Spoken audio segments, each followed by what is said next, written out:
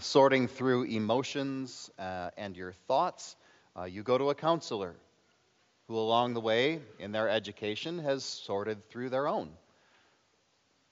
If you don't even know where to start with managing your money or with putting a budget together, you might listen to Dave Ramsey.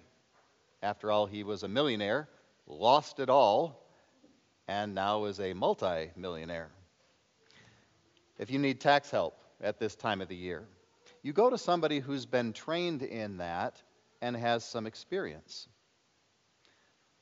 What if the kids are making you crazy? It's nice to talk to a mom who's been through all of that and has come out the other side. In times of need, we search out that person who understands and who can help us. What a help it is to have somebody who has been there and done that.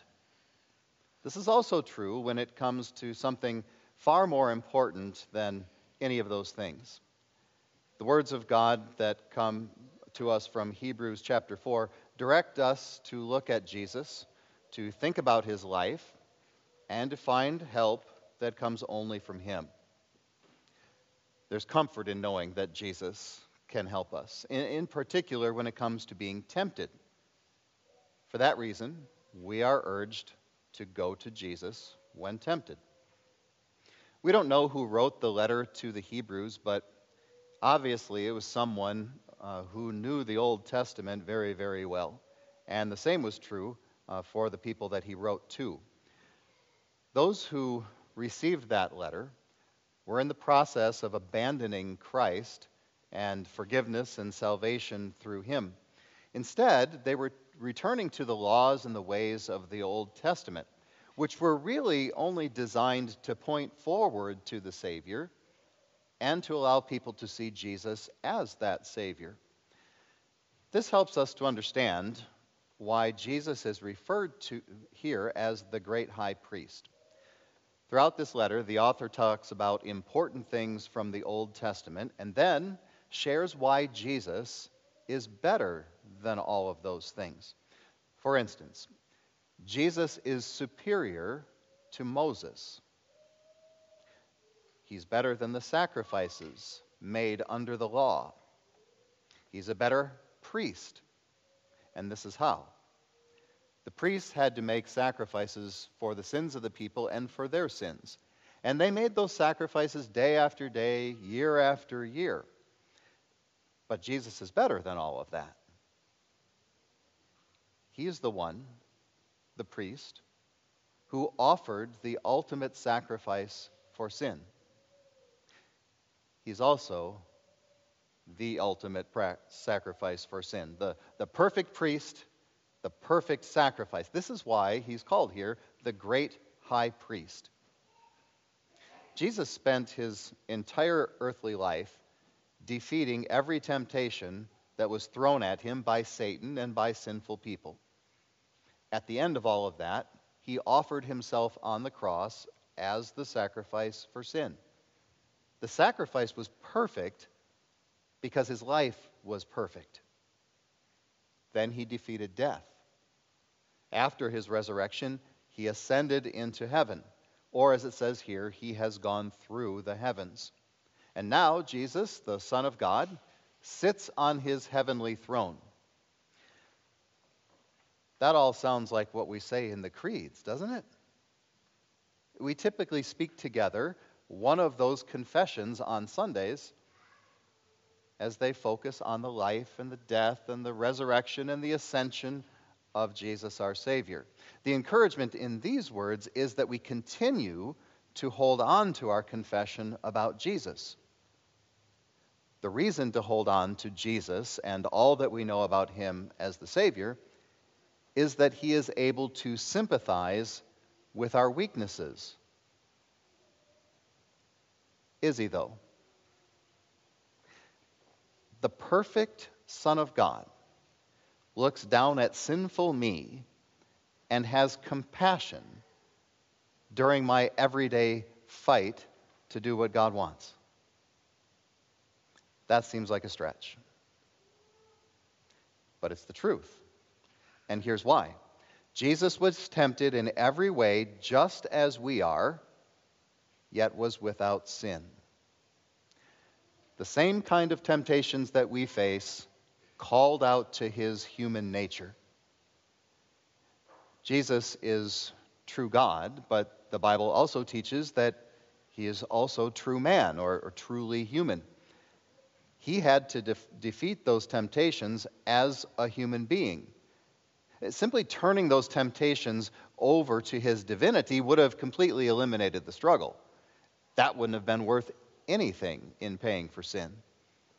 Jesus brushing off temptation as true God, who cannot do evil, is not the same thing as him enduring temptation and defeating it as true man, because we cannot.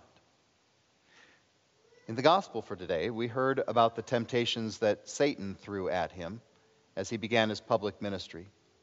Throughout his life, he was exposed to all the types of temptations that come our way. So Jesus knows all the points that are poked at by Satan, all of the vulnerable places of human weakness. As true man, Jesus felt Satan pushing on those, yet he did not sin by giving in to those temptations. For example, Jesus got hungry, but he never stole food from anyone to feed himself. Powerful people mistreated him, like the religious leaders, like the Roman soldiers, but he didn't strike back at them in revenge. He got tired, but he didn't sleep in and ignore God's command to worship. There were attractive women around, but he didn't lust after them. He had no actual home, but he didn't covet the homes that he visited, like the homes of Mary, Martha, and Lazarus, or Zacchaeus. He and his disciples had money to support the group, but he wasn't greedy for it like Judas was. He was truly greater than everyone else, but he didn't give in to feelings of sinful, selfish pride like the Pharisees did. On and on we could go.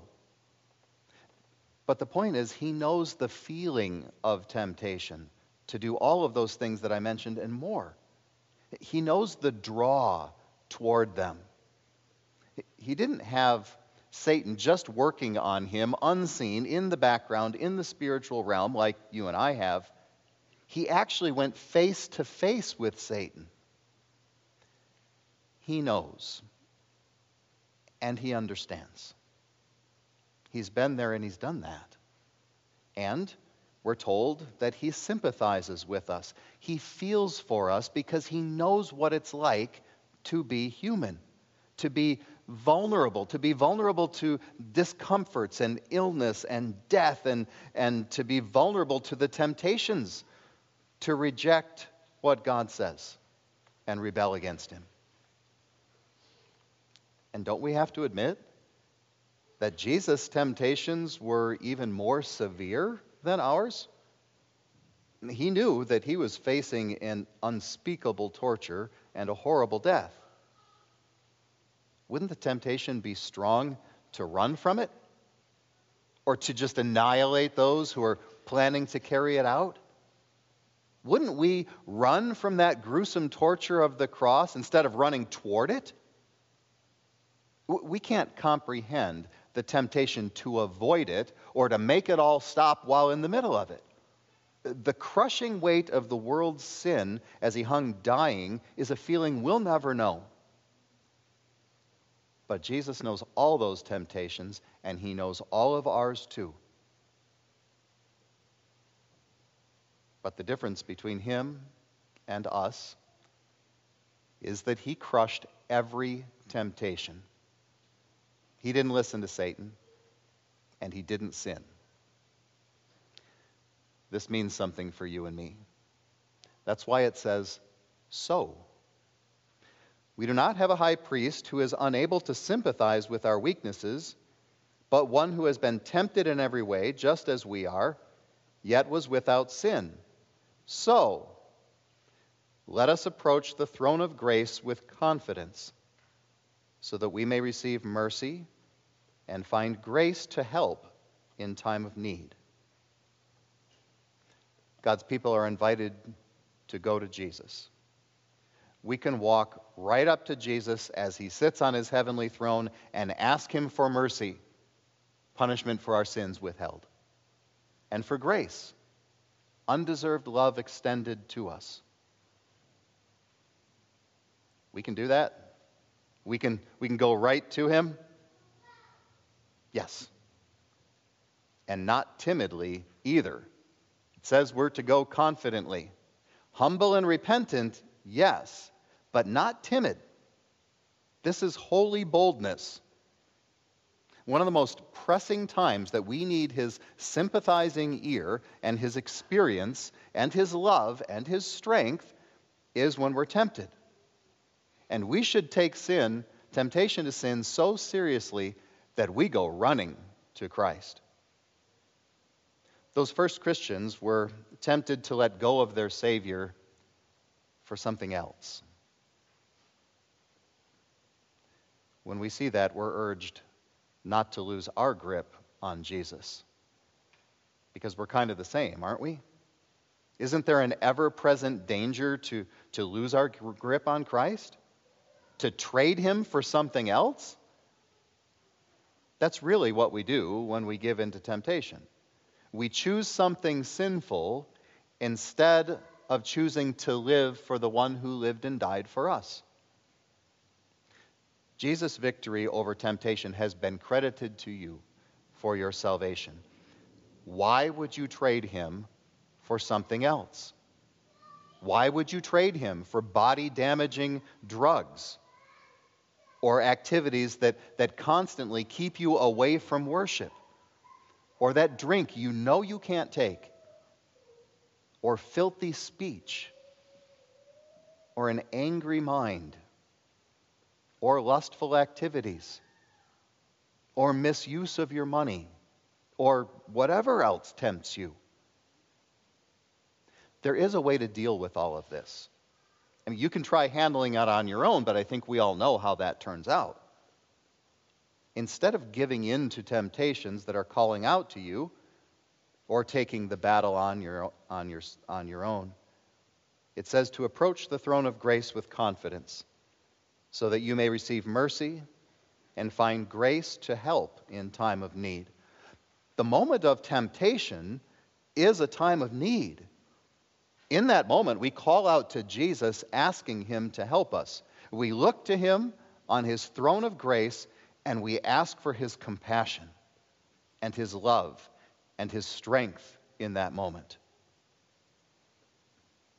We count on the one who stood his ground when tempted so that we can stand firm and win the battle too. And there are plenty of times when we win these battles with Christ's help, in the same way that David defeated Goliath with the Lord at his side. But you know as well as I do that in that moment of live for God or live for self, our sinful nature sometimes fights not the temptation, but Christ. And of course, there are plenty of times when we don't even think of Jesus. We simply embrace the temptation and embrace the sin.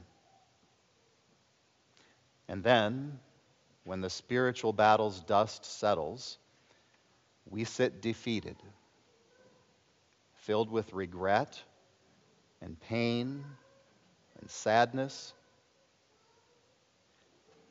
At this critical moment, this time of need, we need to return to his throne of grace.